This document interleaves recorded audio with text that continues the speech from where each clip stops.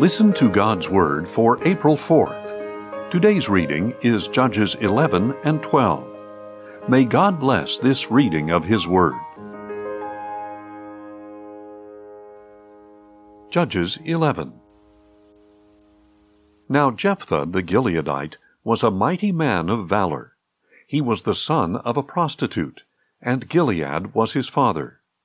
And Gilead's wife bore him sons who grew up, drove Jephthah out, and said to him, "You shall have no inheritance in our father's house, because you are the son of another woman." So Jephthah fled from his brothers and settled in the land of Tob, where worthless men gathered around him and traveled with him.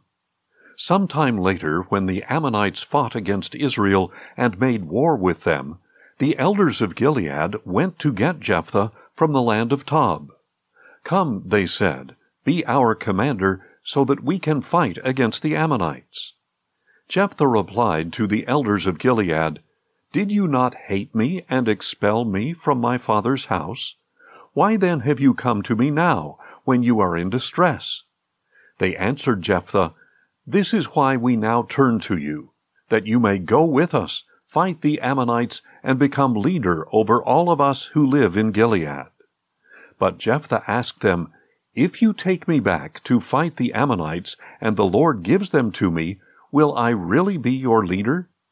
And the elders of Gilead said to Jephthah, "The Lord is our witness, if we do not do as you say." So Jephthah went with the elders of Gilead, and the people made him their leader and commander. And Jephthah repeated all his terms in the presence of the Lord at Mizpah. Then Jephthah sent messengers to the king of the Ammonites, saying, "What do you have against me, that you have come to fight against my land?"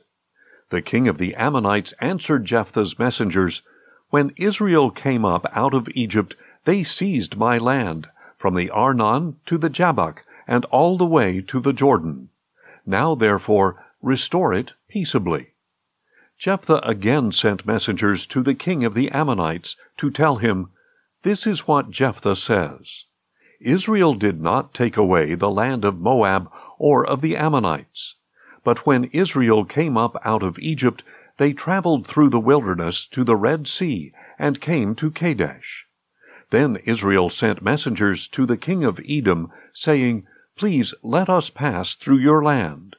But the king of Edom would not listen. They also sent messengers to the king of Moab, but he would not consent. So Israel stayed in Kadesh. Then Israel traveled through the wilderness and bypassed the lands of Edom and Moab.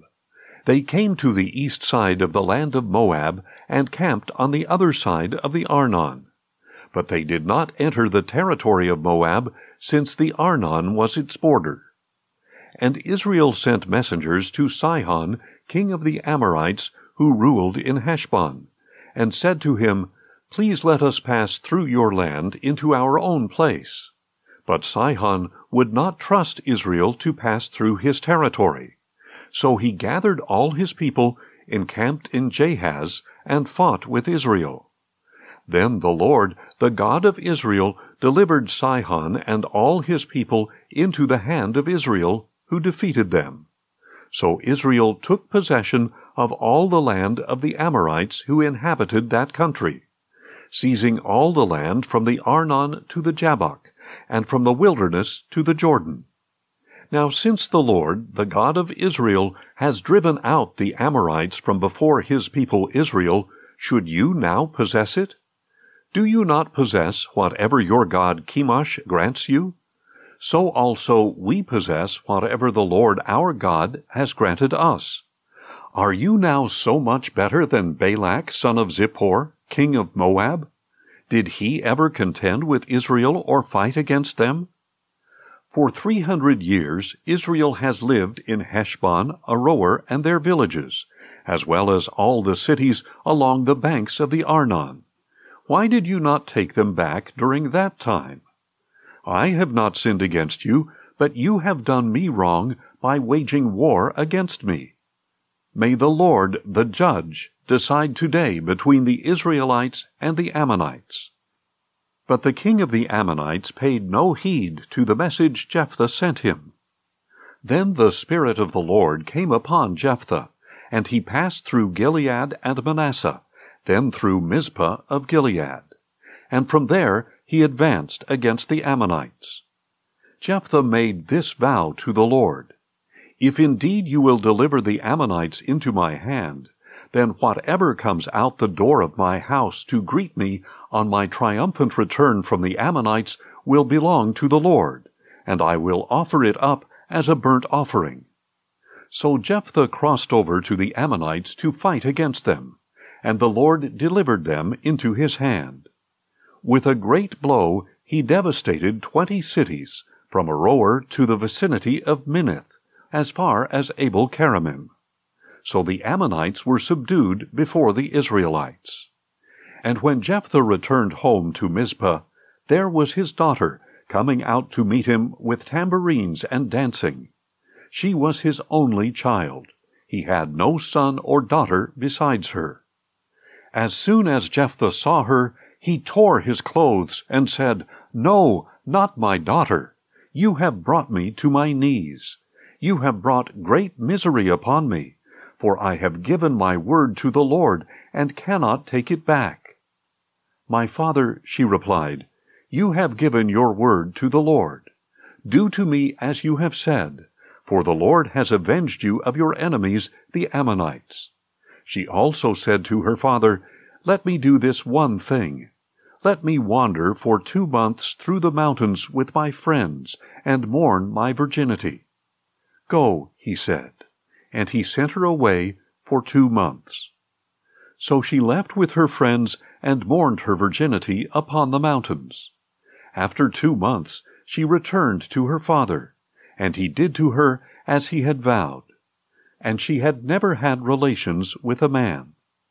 So it has become a custom in Israel that each year the young women of Israel go out for 4 days to lament the daughter of Jephthah the Gileadite. Judges 12. Then the men of Ephraim assembled and crossed the Jordan to Zaphon. They said to Jephthah, "Why have you crossed over to fight the Ammonites without calling us to go with you? We will burn your house down with you inside." But Jephthah replied, "My people and I had a serious conflict with the Ammonites, and when I called, you did not save me out of their hands. When I saw that you would not save me, I risked my life and crossed over to the Ammonites, and the Lord delivered them into my hand. Why then have you come today to fight against me?" Jephthah then gathered all the men of Gilead and fought against Ephraim. And the men of Gilead struck them down, because the Ephraimites had said, "You Gileadites are fugitives in Ephraim, living in the territories of Ephraim and Manasseh." The Gileadites captured the fords of the Jordan leading to Ephraim, and whenever a fugitive from Ephraim would say, "Let me cross over," the Gileadites would ask him, "Are you an Ephraimite?" If he answered no, they told him, "Please say Shibboleth." If he said Sibboleth, because he could not pronounce it correctly, they seized him and killed him at the fords of the Jordan. So at that time 42,000 Ephraimites were killed. Jephthah judged Israel 6 years, and when he died, he was buried in one of the cities of Gilead. After Jephthah, Ibzan of Bethlehem judged Israel. He had 30 sons as well as 30 daughters, whom he gave in marriage to men outside his clan. And for his sons he brought back 30 wives from elsewhere. Ibzan judged Israel 7 years. Then Ibzan died, and he was buried in Bethlehem. After Ibzan, Elon the Zebulunite judged Israel 10 years. Then Elon the Zebulunite died, and he was buried in Aijalon in the land of Zebulun. After Elon, Abdon son of Hillel from Pirathon judged Israel. He had 40 sons and 30 grandsons, who rode on 70 donkeys. And he judged Israel 8 years. Then Abdon son of Hillel from Pirathon died, and he was buried at Pirathon in Ephraim, in the hill country of the Amalekites. Thanks for listening, and join us tomorrow as we listen to God's Word. Questions or comments? Email us at info@listentogodsword.org.